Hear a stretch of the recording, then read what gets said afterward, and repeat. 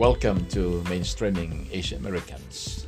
Hi, I'm Father Fred Vergara, Missioner for Asian American Ministries in the Episcopal Church.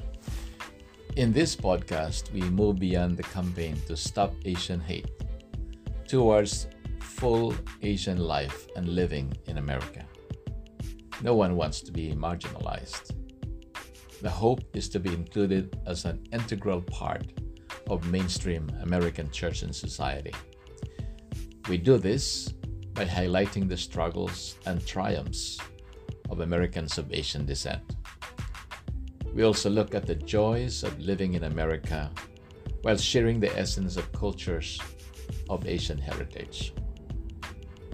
This podcast promises to be engaging, dynamic, and filled with life-changing perspectives. Join us as we journey together towards mainstreaming Asian Americans.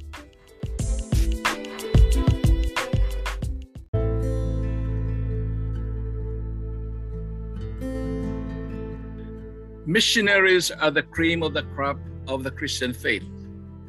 They can be likened to the elite Navy SEALs of the United States Armed Forces, who are well-trained physically, mentally, and spiritually. Most missionaries, especially cross-cultural missionaries, genuinely forsake all that is known and familiar and are usually deployed to unknown territories where any series of possibility can happen.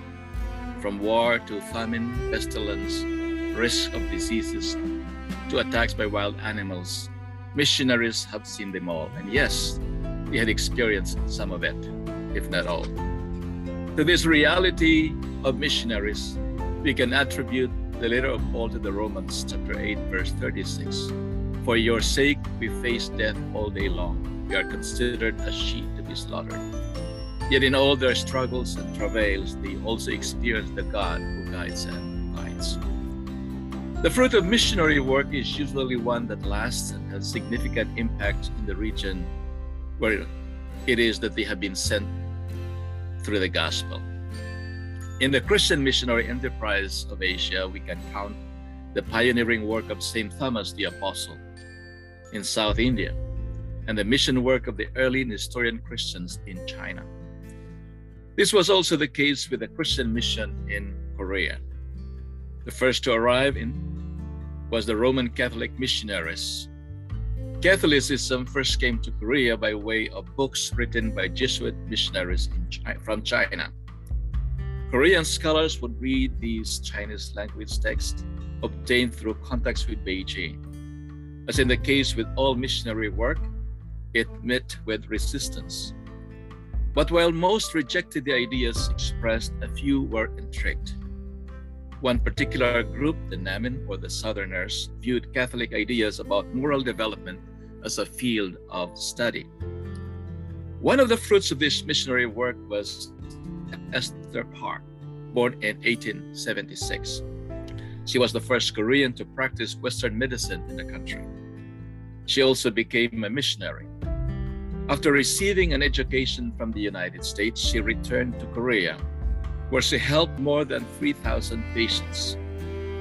When the epidemic of cholera broke out in Korea, she traveled all around the country, helping patients free of charge. She had been honored into the Korean Science and Technology Hall of Fame for her many achievements and service to the Korean nation. Another notable Korean was Maria Kim, born in 1891. The third child of Yoongbak Kim, who was an educational pioneer and avid churchgoer. Maria established an elementary school in their hometown. She was also a notable activist in the Korean independence movement during the Japanese colonial regime in Korea. She participated in multiple marches and activist activities, which eventually led to her arrest in 1919. She suffered torture and as a result had severe health problems. Eventually, she was sentenced to 3 years imprisonment for her leadership in the Korean Patriotic Women's Association. But due to health issues from torture, she was granted medical leave and with the help of American missionaries, escaped to Shanghai. In Shanghai, she became representative of Huanghui province and enrolled in Nanjing Jinling College. In 1923, Maria Kim studied at Park College and the University of Chicago as a foreign exchange student, earning a master's degree, and then moved to New York to study theology. In New York, she helped establish the Kyunwha-Hu, a patriotic Korean association for women, along with fellow exchange students Bak In-deok, Hwang A-deok, among others. She was posthumously awarded Order of Independence Merit in 1992. Our guest to this podcast today is descendant of these two great Korean women of faith. Dr. Esther Kim is his great-grandaunt, and Maria Kim is his great-grandmother. Our guest today is the Right Reverend Allen Shin, Suffragan Bishop of the Episcopal Diocese of New York. Was born in South Korea, Bishop Allan and his family moved to Washington, D.C. in 1972, where he attended Gonzaga College High School, a Jesuit school for boys. He earned his bachelor's degree from Eastern Michigan University in 1983, majoring in music vocal performance. He then spent 4 years in New York City, working as a professional singer before taking up a position as a choir director at the Korean Episcopal Church in Chicago. Having gone through the discernment process in Chicago, Bishop Shin studied for his Master of Divinity degree at the General Theological Seminary in New York City, graduating in 1996. He was ordained to the diaconate in the Diocese of Chicago in June of that year, and to the priesthood in the Diocese of New York that December. Also in 1996, he was called as a curate to the Church of St. Mary the Virgin back in New York City, where he remained there until 2001, while at the same time taking up position of Assistant Officer of the Episcopal Asia America Ministry at Episcopal Church Center, which he held until 1999 with Dr. Winston Ching, the first Asia America missionary. After obtaining Master of Sacred Theology from General Theological Seminary, Bishop Allen went to England, where from 2002 to 2005, he pursued postgraduate studies in patristic studies at the University of Oxford. During the course of his studies, he also held the position of honorary assistant priest at All Saints Anglican Church in London. He then remained at the University of Oxford from 2005 to 2010 as fellow and chaplain at Keble College. So in 2010, Allen returned to New York to take up the position of rector at the Episcopal Church of St. John in Huntington in the Diocese of Long Island. Then on December 7, 2013, he was elected Bishop Suffragan at the Episcopal Church of New York. His consecration was held at the historic Cathedral of St. John the Divine in Manhattan on May 17, 2014. He is the first Korean American to occupy such a position in the Episcopal Church. Bishop Allen, welcome to our podcast, Mainstreaming Asian Americans. I know I have spoken about you, but tell us more about yourself and also Clara, of course, your beloved wife. Good morning, Fred. Thank you for having me, and thank you for this invitation and honor. Clara is, Clara and I have been married for 30 years now, over 30 years, going on 31st year now. We've met in Chicago while she was a student of organ. She was an organist at the Chicago School of Music, and then we married in 1991, and we've been having just wonderful life together since then. She's been absolutely gracious, loving, and supportive spouse for me during this time, willing to go where God has called me and both of us, which has not been easy for her.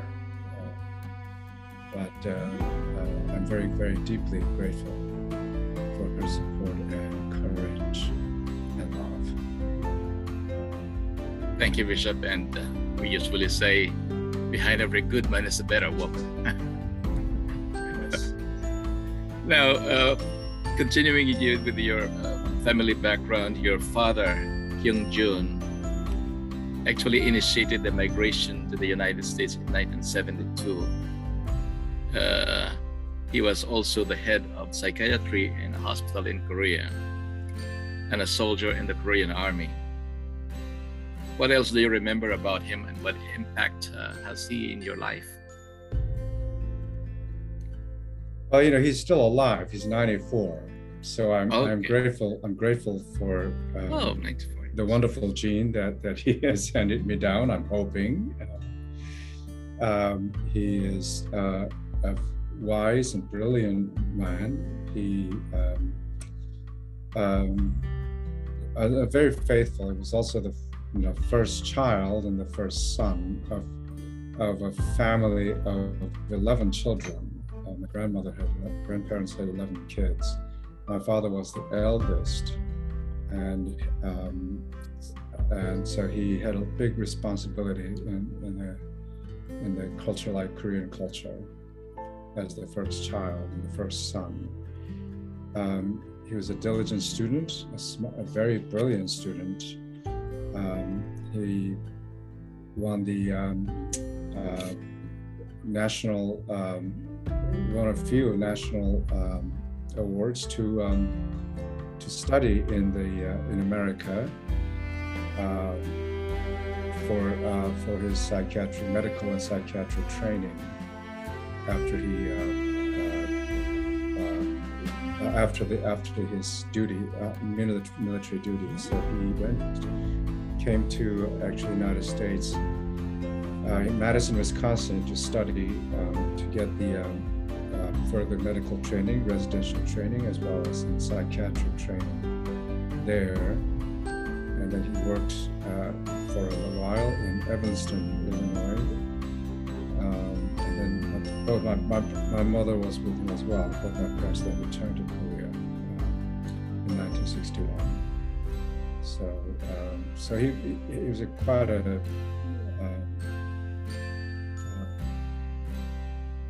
person that I respect and admire very much.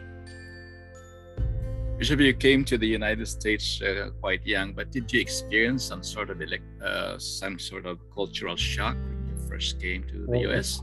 Of course, we all did. And just, the interesting thing about America, in Korean, according to the Chinese character, meaning of the Chinese character, it means beautiful country, literally. Yeah, in many ways it was beautiful, but also in many ways it's also very difficult immigrating to a totally different culture as a teenager. At the time, I was already 14, so it was quite a shock. I knew very little English, almost none, and but coming here not alone, but coming with a family makes a difference. And I think my younger siblings actually probably adjusted faster than I did.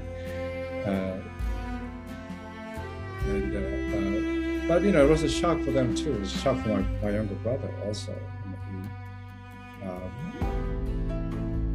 To land overnight, it was not we flew from Seoul to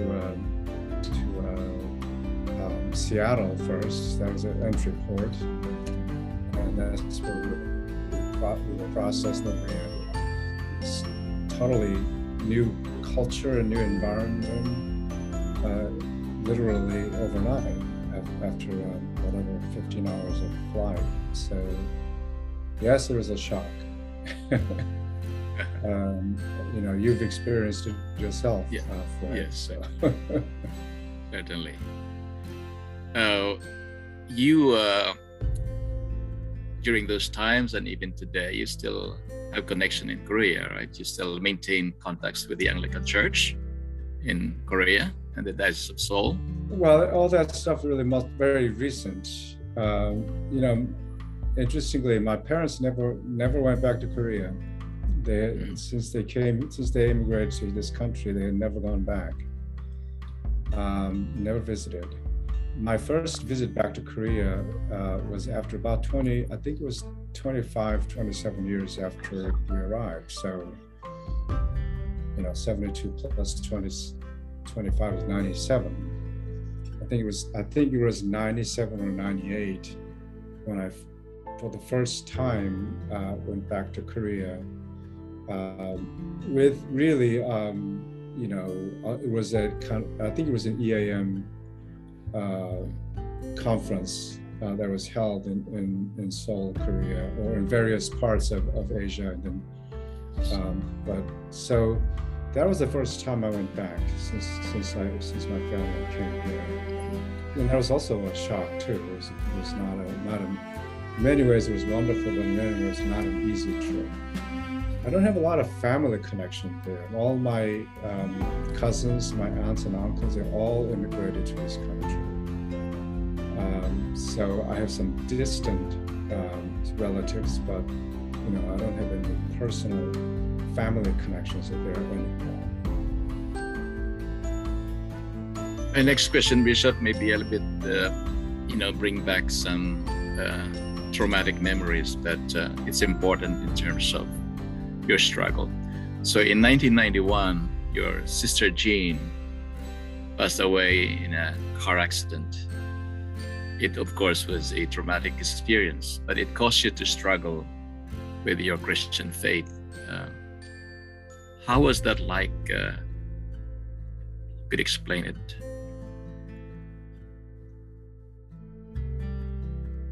Well, losing your loved one is difficult enough, but losing your younger sibling is a huge trauma, and it was a big trauma for my parents.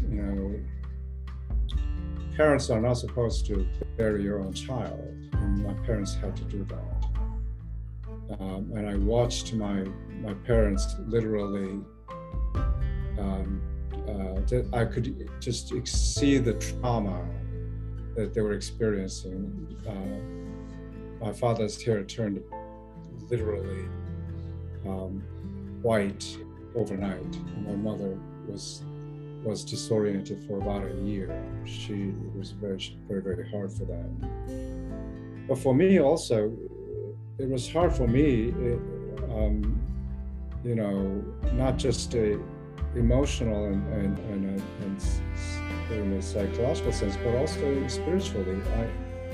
I had never questioned. I grew up, my family is a long Christian family, so faith is something that I never really questioned a whole lot. It's something that I just grew up in and accepted. For the first time, I had to confront it. For the first time, I was really angry with God, and I didn't understand why something like this happened. My sister was 20 years old at the time. She was just really starting her own life. And so I struggled with God. I wrestled with God a lot during that time. Perhaps even came close to losing my faith at that time. So it was that struggle. There was also a gift. I could have just walked away, but there was also a gift. The gift, in a sense, I came to realize that through that struggle, what I wanted to do with my life was not something that Yeah. Yeah. Yeah. So 1991, your sister Jean passed away. Yeah, suddenly, an accident.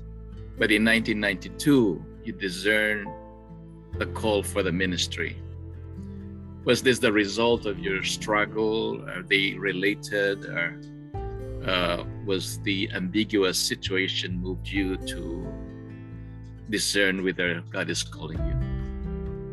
Yes, it was not a journey. I mean, of course, I didn't begin that journey thinking that I wanted to be a priest.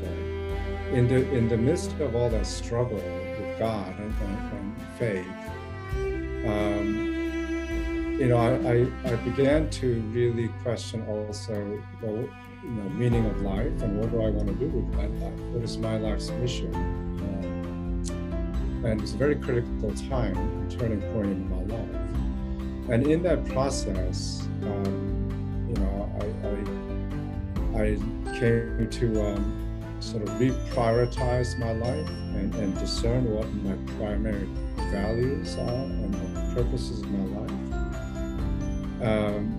And while in that process, I went to a sort of wise elderly priest friend in the Diocese of Chicago, whom I respected. And I had a conversation with him about various things. And at the time, I thought maybe I wanted to be a social worker. So that's something that I thought of doing. So I went to talk to him about it.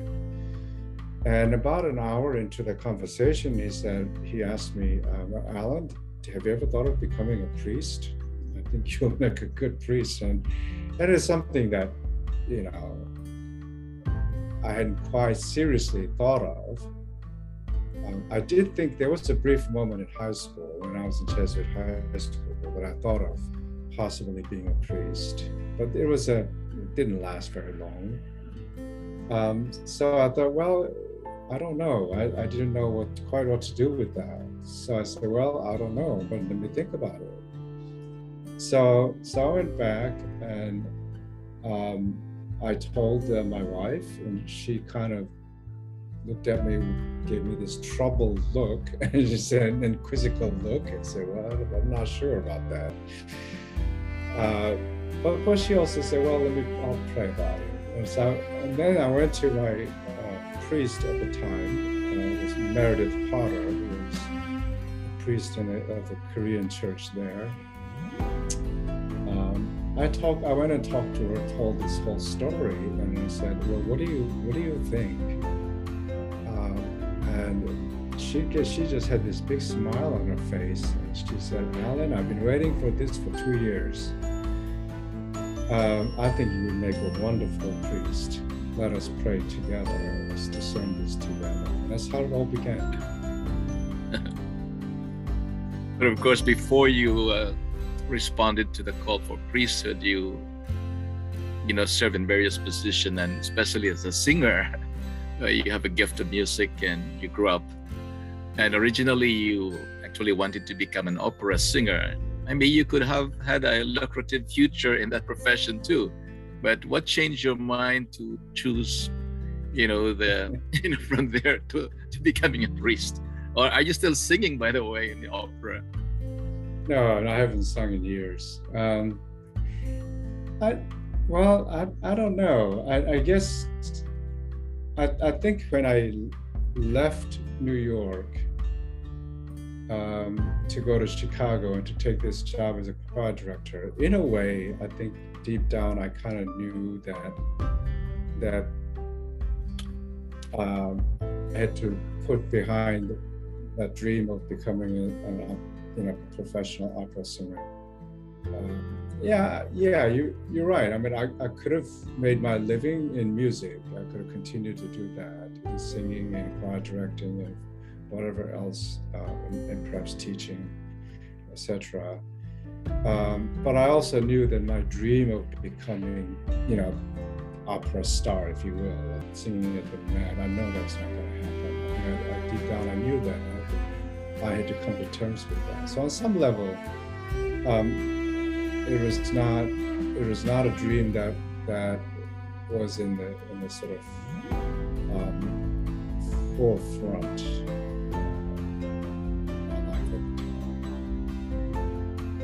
You hopped from Chicago to New York to Chicago, and then yes, eventually you became a priest and served in New York. But it was in New York that you decided to move to England with the intent to study in Oxford University. Your intent was only to be there for 3 to 4 years. It turned out to be 9 years. Right. What happened there? And what did you like most in England that made you stay there for 9 years? I love England. I love my time in Oxford, and it was really difficult for my wife, because she was really, I went there in this dreamy environment to study, so it was perfect, and whereas my wife, she didn't have that kind of purpose. She just came with me, and so she had to work a job that she didn't enjoy very much for a while. She had to live an immigrant life all over again. It was almost a starting another immigrant life for her, which was not easy for her. And then I guess, I was after 4 years, and I thought, okay, do I come back? Do I return to America or not? And then this opportunity came to be the chaplain of Episcopal College, which is a very historic Anglo-Catholic college in chapel in Oxford. And it was an opportunity that I thought, would be wonderful to experience. And because I also had some wonderful friends, it was a great environment. And also it was time, actually. What happened was that my wife, was first studied to be an organist, and then when we came to New York, she became a fashion designer. She studied fashion design, became a fashion designer for several years. And then just when her career was just about to take off, we moved to Oxford, which is also very hard.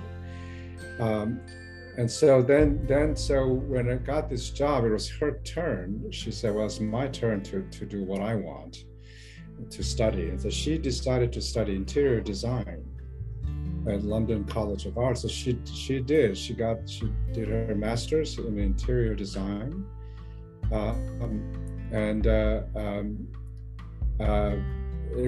So that actually made it for her, made the whole journey worthwhile, because she got to study and get her degree, and then she got to work there for a few years as well. So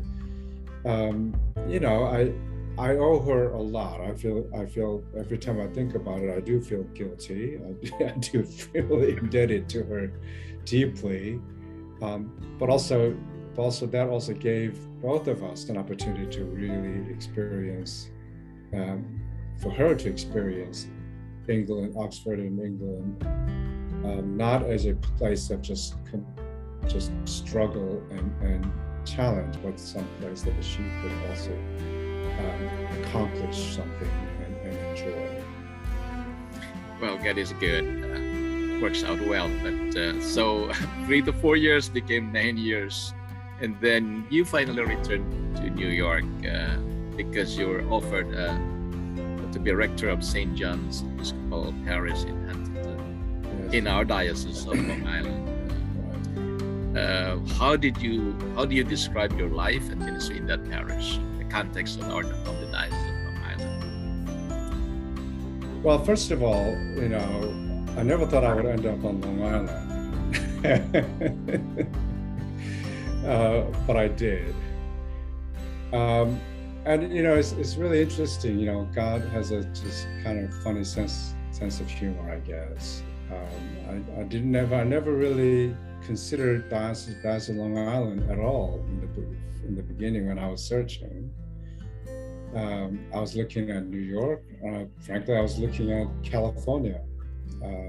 My parents live in the Seattle area, and I thought that'd be nice and close. My wife didn't want to go to Seattle because the weather was too much like England. She said, "No, I cannot take another gray, cloudy weather." So sunny California sounded great, but it never worked out. And at Long Island, I don't know, somehow, I mean, this position was advertised and it came to my attention. And, you know, St. John's Huntington is a historic parish. It's a long history, close to 300 years, 275, founded by Samuel Seabury, started by Samuel Seabury Jr. himself. And so, of course, I never thought I'd get a chance as a minority person. I mean, this North Shore historic parish, they would never call a person of an Asian American as a rector. But I thought, well, let's give it a try. I'll give it a try, and I did. And as it turned out, they ended up calling me. There's a wonderful community, you know, and I really wanted to be. When I was searching for a position back in the Episcopal Church from England, it was not an easy task. You know, trying to find a job from overseas is just almost impossible. And so I was looking for a place where Clara and I actually were going to retire. So we were looking at, okay, this is going to be my last position, and we're just this is it. We're going to retire from whatever job we go to. That's it. And so that's how I approached. And of course, Huntington is a wonderful place to retire. You know, what is there not to like, right? Except it's kind of expensive, but still, it's a beautiful community. And the church is a wonderful community. It's a great community. And I didn't realize at the time that it's also a fairly well-heeled parish in the Diocese of Long Island. I wasn't really looking at that at all. But when I arrived, actually, it's a wonderfully urban feel. Huntington is an interesting place. It's not all kind of South Shore, Long Island kind of place. And there's an urban feel. It is a very mixed congregation. The number of African Americans, Indian, Asian members there, as well as, you know, economic demographic is pretty wide, pretty diverse. It's an interesting place, and very active, socially active in terms of outreach ministries. And, you know, the youth ministry is wonderful. It's a great place, and I really enjoyed it. So Clara and I thought, okay, this is it. You know, we're going to retire here, hunker down. Apparently, God had another thought.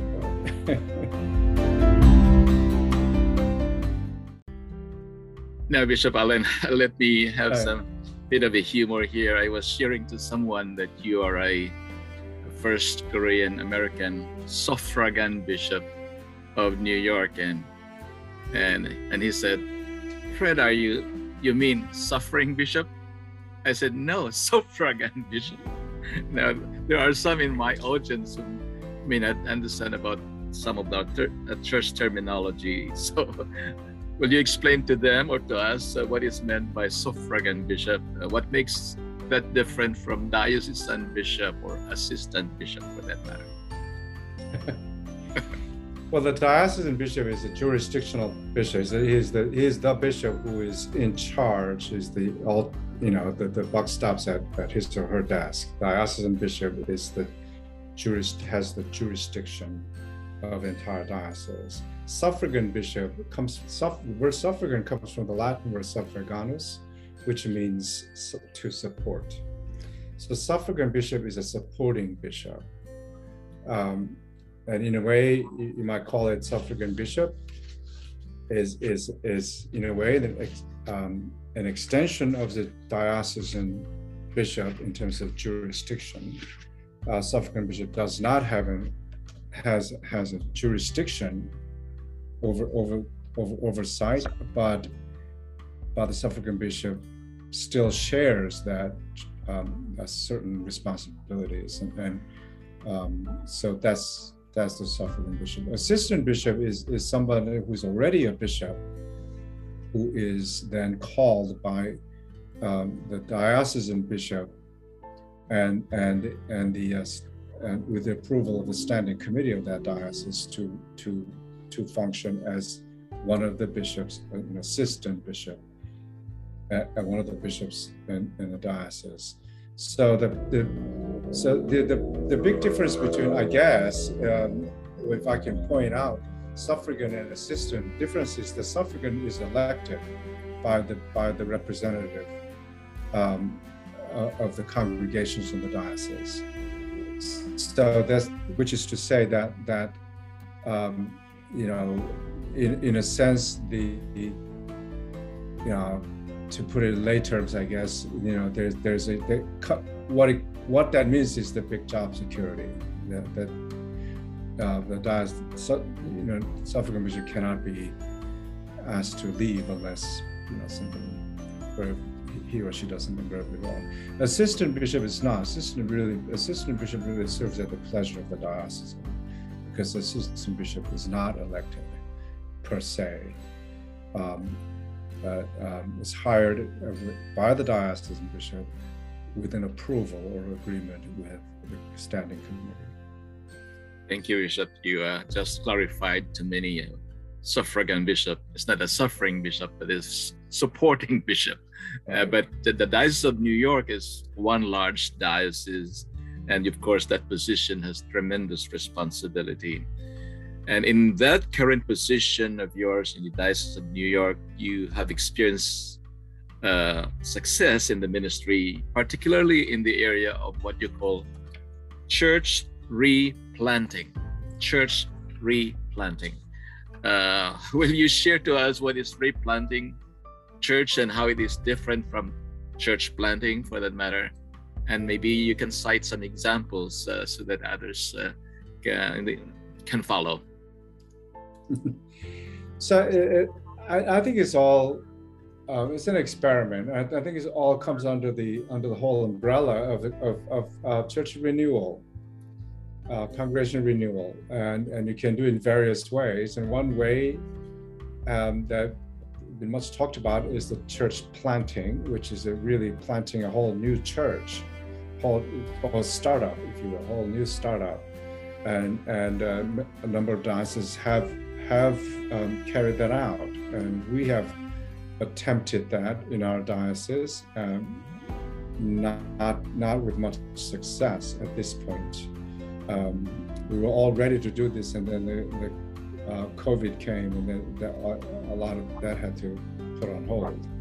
It's something that I would like to see happen still, but in our diocese, you know, New York City, for instance, is saturated with churches. Our diocese as a whole is actually a lot of churches. We have 185 churches. I believe Diocese of New York has the most number of churches of all the dioceses in the Episcopal Church. 185 in our geographic area, and Manhattan alone has 45 Episcopal churches. So that's a lot. Yes. So trying to start a whole new church, yet another new Episcopal church, is on some level, you know, well, I don't want to say that doesn't make sense, but it's a challenge. So what we decided to do with, are there churches that we can help renew by revitalize by, in a way, what we would call replanting. What replanting means is and this is we've done it, one example of that with success, which is St. Peter's Church, Episcopal Church in Chelsea, where the congregation was declining, you know, decreasing membership, but also saddled with big, fairly big building.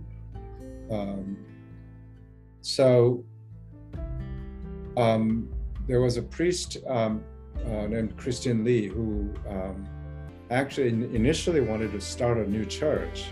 And I told her, I said, well, yeah, but there are 45 Episcopal churches. I don't know, we need another Episcopal church on top of that. But what do you think about helping replant and revitalize a church that has that potential? And I pointed to Chelsea, and she's prayed about it for a while, for close to a year, I think. And she came back and said, yeah, I would like to give it a try.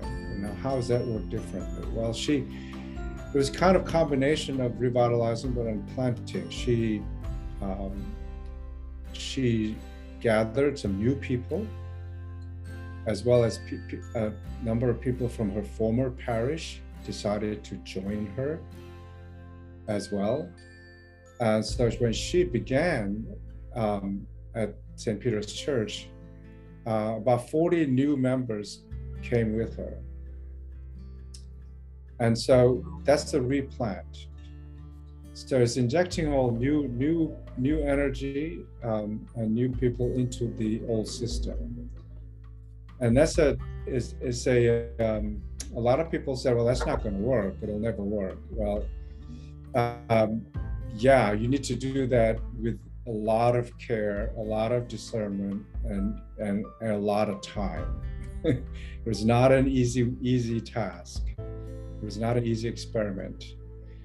But Christine Lee was the right kind of priest leader to do that. She's a wonderful, wonderful pastor and leader.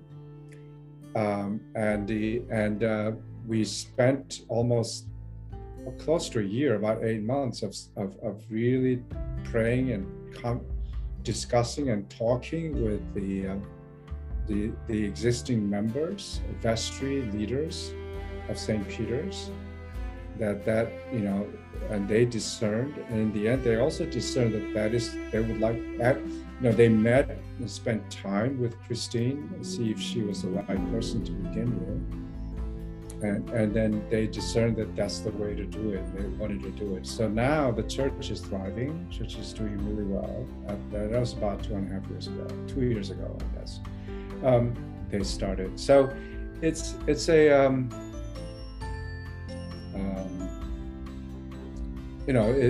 not an experiment that you want to do it lightly. It takes a lot of careful planning, a lot of conversation, prayer, and discernment. And so that's something. And the reason we did that is because we have so many churches that actually need to be revitalized. So many churches. So are there churches that we can help revitalize by doing this way? And there are many other congregational renewal programs that we've tried, and we're embarking on a massive, huge project right now at the moment with the diocese. Is there a kind of demographic target of church plant or replanting or kind of repeopling these declining churches, looking at the changing demographics, changing neighborhood, and so replanting focuses on the context of new people? Well, I suppose so. It's not something. We're still learning. We're still we're still finding and learning and from this experience. Yes, I suppose this kind of work probably works best in a more concentrated urban areas. But, it's probably not something that not something that we would try in rural areas. It could work in some of the suburban contexts are kind of concentrated too. So it could work in places like that, but probably best in the urban population. Thank you, Bishop. Now we go to at least the two burning issues that affect our church and our society, and practically and most especially New York City. I'm talking about COVID-19 pandemic and the increasing incident of Asian hate and racism against Asians in the United States. And you, as a Suffragan Bishop of New York, has been involved in this particular ministry and advocacy. Let me start first with the COVID pandemic. How does this pandemic impacted your diocese? What happened? What's happening? What adjustments have you done in terms of responding to this, darkness that we experience today?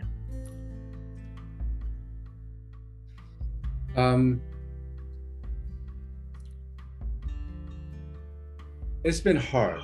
It's been hard on everybody. That's for sure. We have our clergy and lay leaders are experiencing burnout, especially in this yet another wave of Omicron. So that really sucked the energy out of a lot of people. So during this time, a number of priests decided to retire or leave the diocese and go to a different job. But I also want to say that many people remained faithful and continue to walk this journey with their people. So I think that's great. And everybody make the decision in different contexts according to their different needs and contexts. So something like, a crisis, this kind of pandemic crisis, actually, in a way, I think pushes everybody really into sort of unknown territories that we've actually probably were expecting. Everybody, even before COVID, there was a lot of talk about, okay, church needs to change. What is the change? And there was a lot of talk about that. And so this made it like more urgent. And people needed to be pushed into it and had no choice. So those who nimbly and quickly adapted to this came out doing really well. Those who struggled and maybe continue to struggle are not doing very well. So a lot of it is a capacity to adapt to new changing situations, as quickly as possible, as nimbly as possible. That's one thing. In terms of our churches and our diocese, the thing is that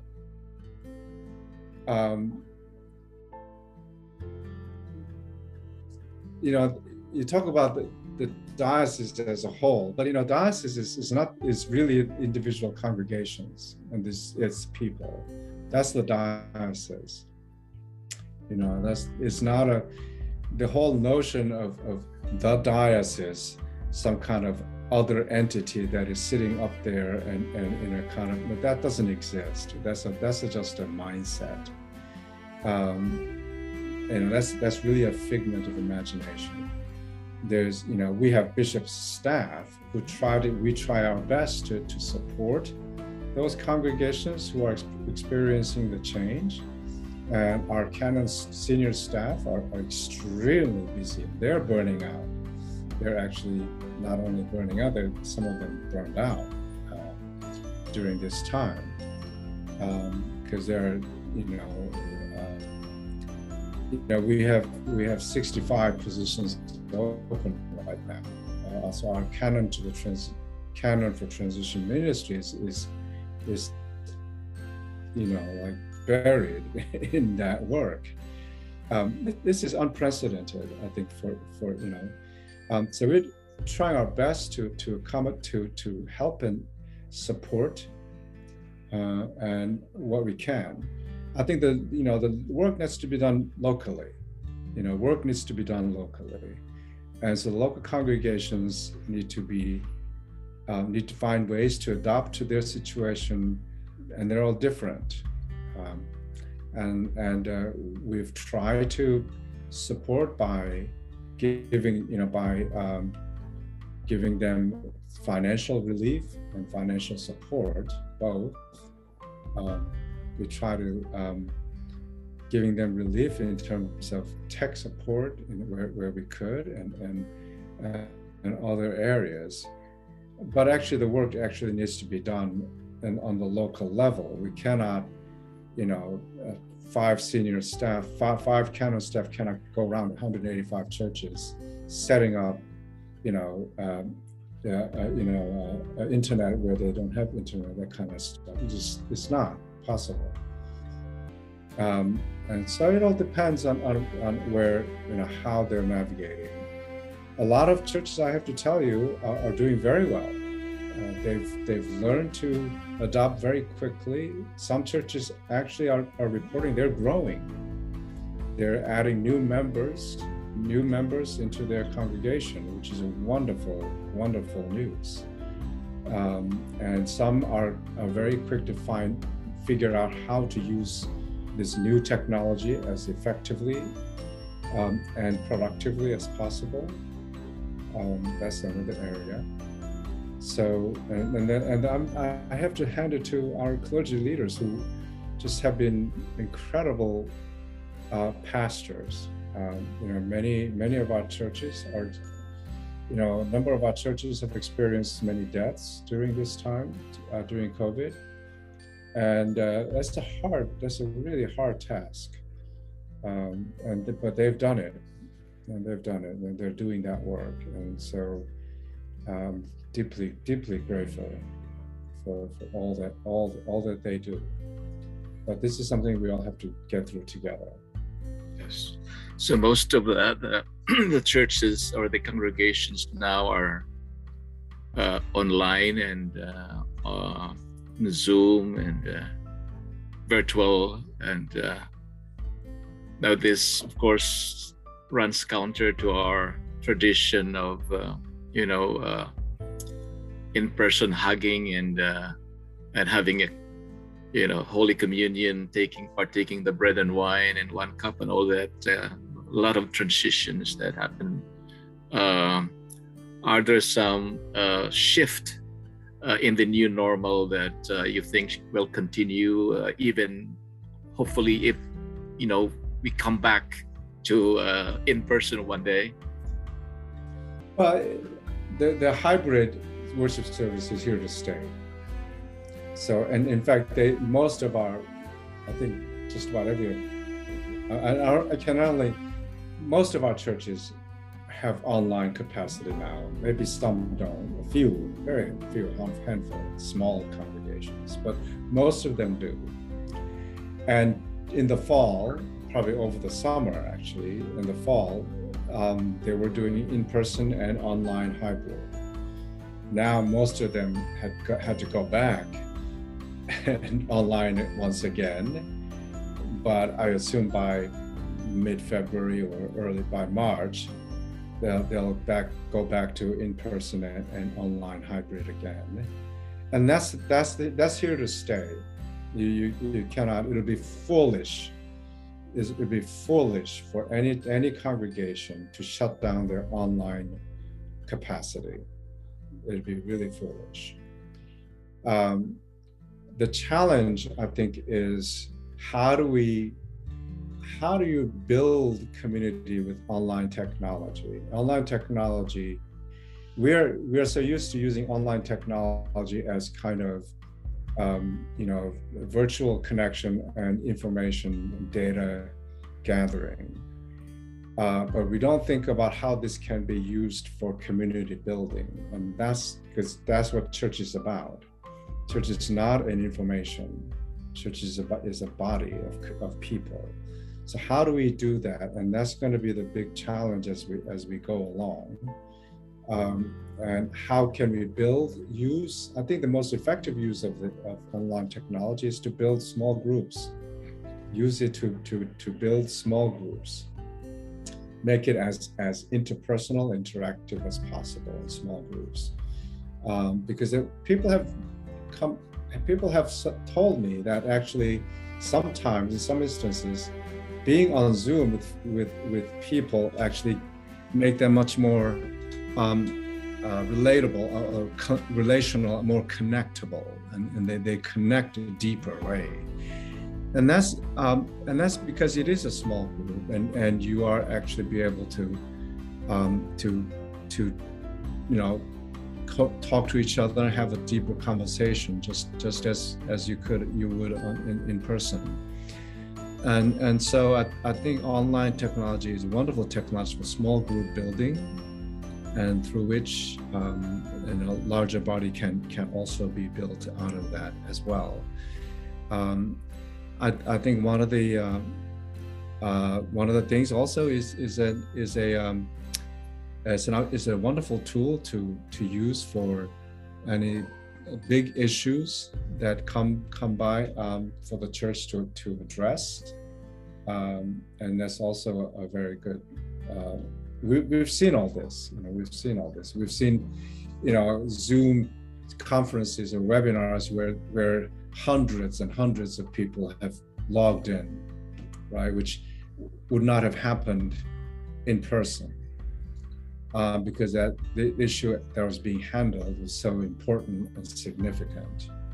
But at the same time, I've also heard that people in small groups building some really deep relationships, which they wouldn't otherwise in person. So those two is kind of extreme examples, but that seems to be the gift of online technology, and that's here to stay. In terms of the service in the Eucharist, we still believe in the bodily presence of Jesus Christ in the sacrament. No, there's ongoing debate about the virtual blessing is still is a blessing. Well, that is not how we understand blessing. I think that needs to be theologically fleshed out better and more debated, and a form of sacramental blessing of body of bread and wine, and virtual blessing of the sacraments. It's not going to work. That's not how it works. It has to be bodily presence and in person, and that, I think, as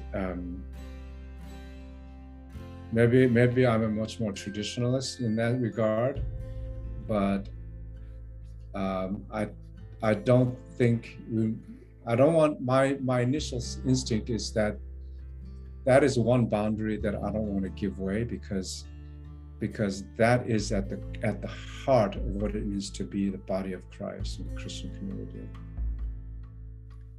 Thank you, Bishop. Now we go to another one of the most crucial and difficult and heart-wrenching issue of our time is the racism against Asians. Most people understand racism only as a black and white issue, but we Asians, we know that racism against Asians, we came back from history with the Chinese Exclusion Act in 1882, the anti-miscegenation laws against Filipinos in 1930s, the Japanese internment after Second World War, and the post 9/11 backlash against South Asians and all that. But COVID-19 also gave way for another resurgence of racism, which we call Asian hate. If you remember, in March 27 last year, we held a gathering of Episcopal Asians and our allies to lament and protest against this resurgence of racism against Asians. And it was the biggest virtual event sponsored by Episcopal Asian American Ministries. There were like 600 who registered via Zoom and 16,000 who viewed it on Facebook Live. Our presiding bishop was give us a wonderful, inspiring message, and others. And you also is one of those who gave testimonies how Asian hate affected you personally and as bishop of the church. Will you tell us more about your experience there and what you hope to happen now and in the future about our status here as Asian Americans in the United States?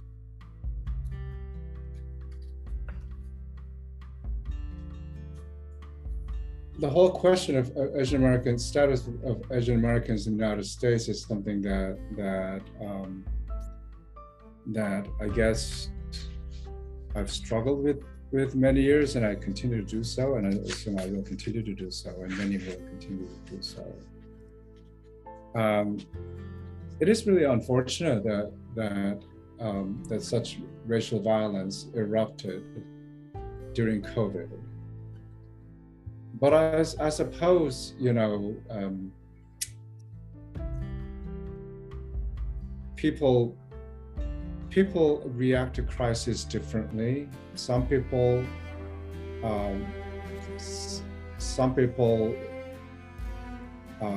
react and act and react with love and generosity, and some people act and react to this kind of crisis with fear and hatred.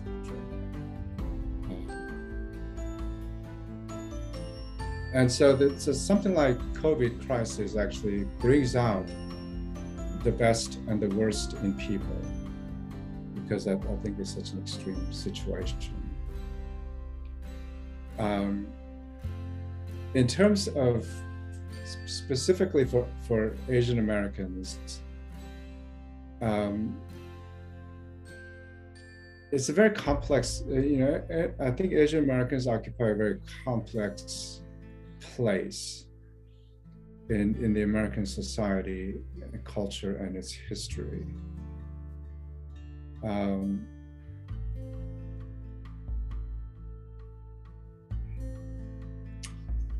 Yes, as you said, the racism in this country has been seen basically,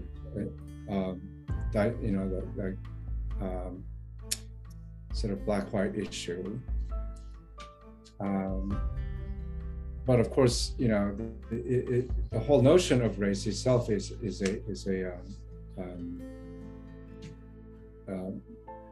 made up in a way, or constructed. It's a human construction, and it's so related to skin, the color of your skin. So, and of course, there in terms of skin colors, are the various spectrum. So Asians fall in the middle somewhere, where they're caught in the middle. And I find that either they're seen perpetually as foreigners or strangers on this land who do not belong here, and that's often the mantra, what we hear in the violence against Asians, that you do not belong here.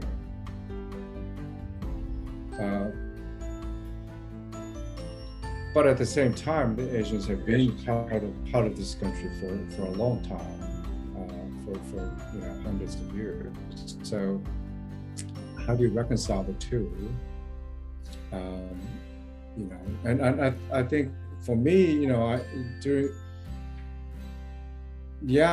been called many names as I've grown up, but it's just labels, that I could deal with, but not, during COVID, I was very close to being physically attacked. I wasn't literally attacked, but it was very close to it. It was scary. I never thought I would be that fearful. And then watching so many incidents where Asian Americans are attacked and killed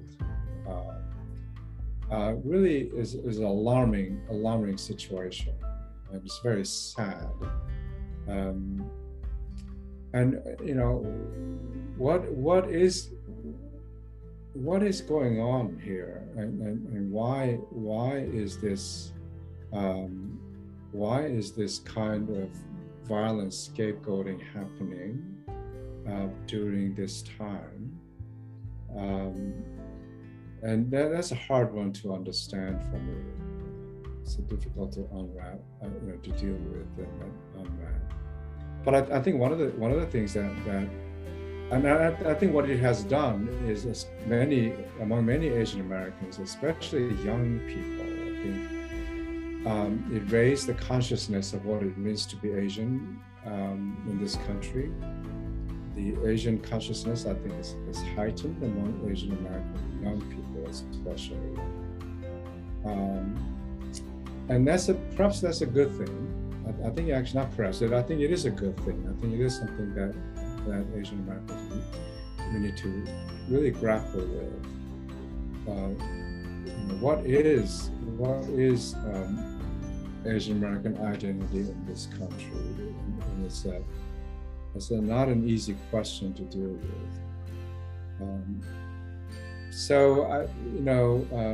I think one of the things that need to happen is we will need to continue to educate ourselves. Asians themselves need to know the history of Asian Americans in this country. That's very, very important. There's so many immigrants, and more Asians came during the 60s and 70s and onwards than before. So there's a reason, I wouldn't call it recent immigrants, Asians who immigrated to this country in the post-civil rights, if you will, really don't have an awareness of the history of Asian Americans in this country. They think that Asian Americans all Asians came to this country in the 60s and 70s. Well, that ain't true. That clearly is not true. And Asians themselves don't know the history before that. And the thing is that once we come to this country, and this is something I've come to realize, and that's something, the history of Asian Americans in this country is not something that I paid much attention to, and I knew much about. But once I began to learn, what I realized is that, yes, they may be, these Asians who came to this country in the 19th century or even before, 18th century, they may be, distance away from me in time, but my life, which is actually deeply connected to their experience, their lives, because my life and my story is now grafted into American history. So my story cannot be disconnected from, Ah Fu, who started the first Chinese mission in 1872. His story, which is not much known at all, there isn't a lot of record. But whatever we know, his story and my story are not disconnected. They're not two different, unrelated in American history. And so that is what we have to capture. And because my life and my story both grafted now into this tree called American history. So I'm very much part of this large, diverse community of Asian Americans in this country now, but also in history. And that's something that Asians must do, be aware and raise that consciousness and learn about that. Why? Because it is about learning the history of the system. Now, we are now part of a system that's been in place. The system of racism that's been in place since the very beginning, birth of this nation. And so we cannot escape that. It doesn't matter who you are. No one escapes from that. So you have to learn that, educate yourself about that. And then start speaking the truth and finding ways to have conversations about this painful, hard conversation. And I think it's very important for especially Asian Americans to have conversations with African Americans, Latino Americans, Native indigenous people. I think it's extremely important for all these minority groups to start having the conversation of what it means to be a person of color in this country, in this historical system.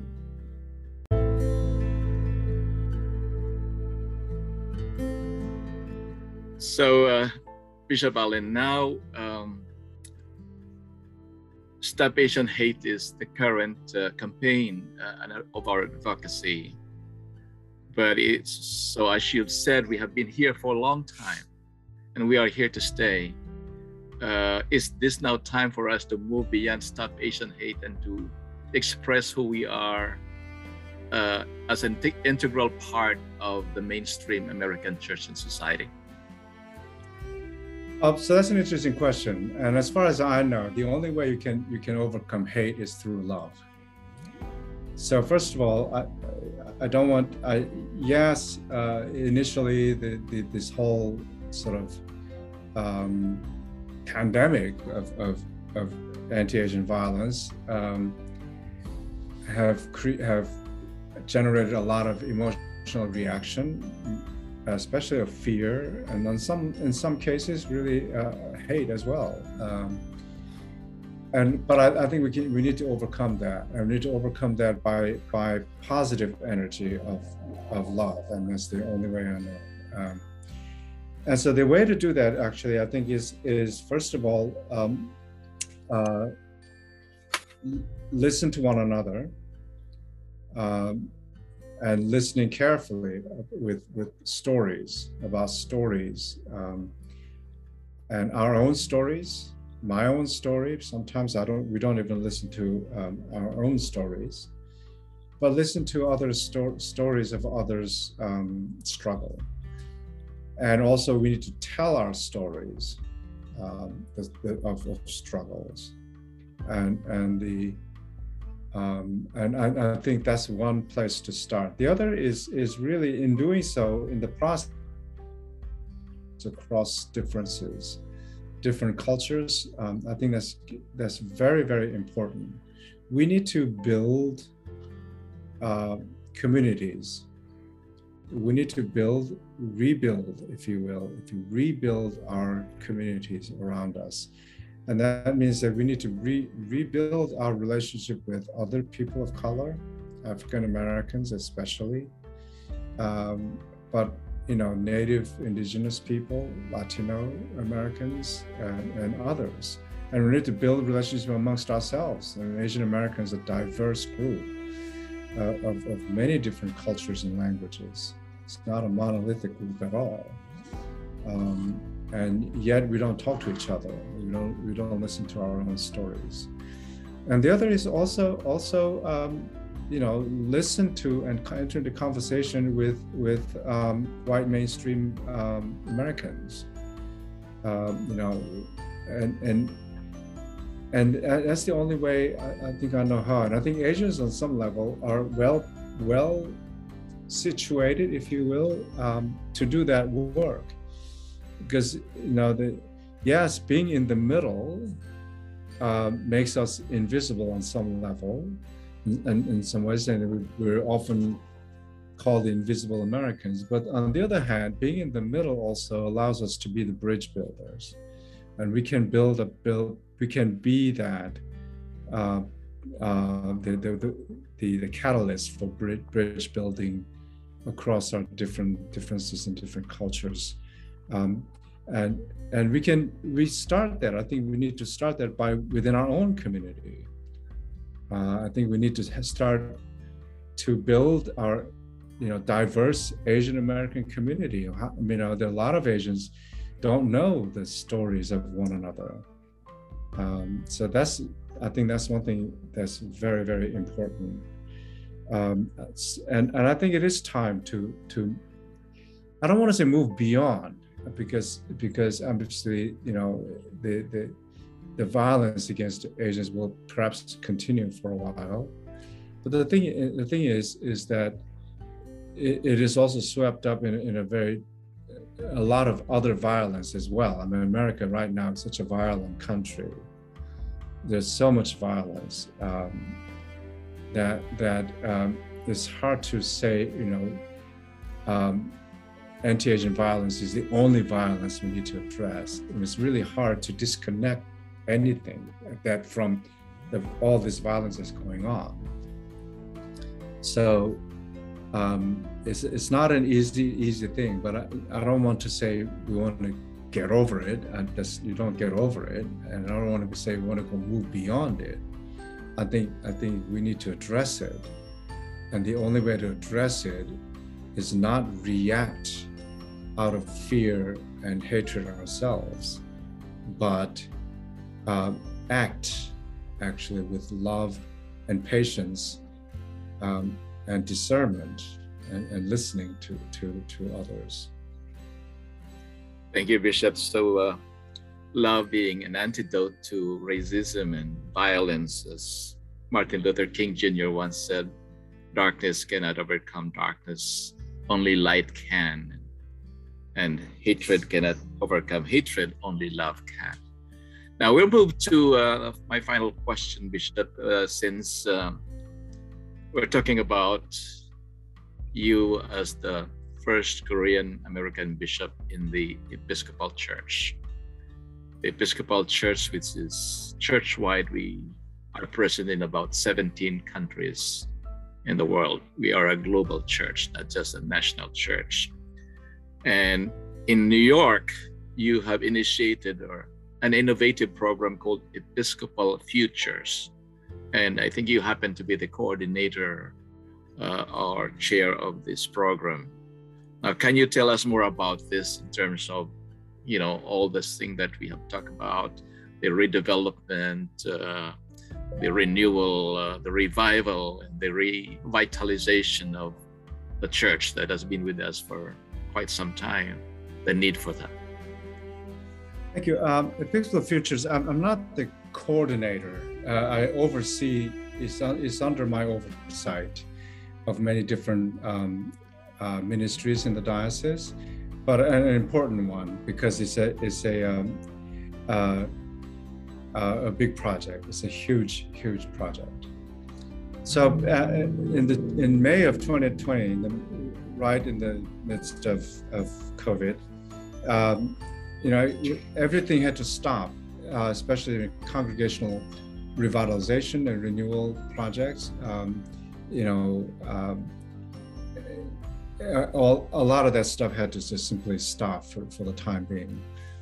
And so the group of people, I got together and decided, well, what can we do? We started brainstorming. Is there something we need to do still?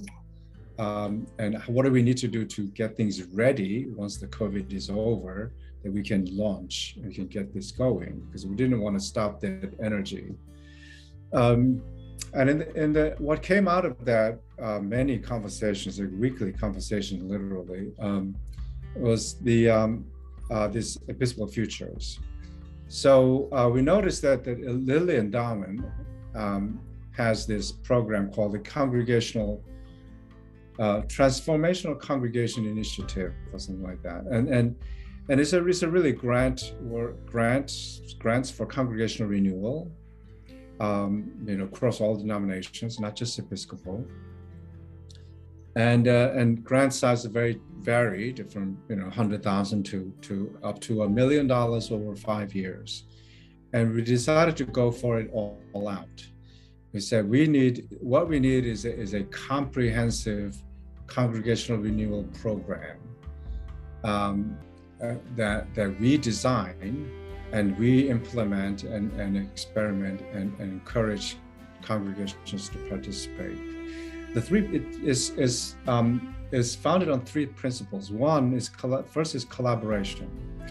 We notice that parishes actually are siloed and they don't talk to each other. They don't relate a whole lot, even though they're just five miles down the road. They don't know each other.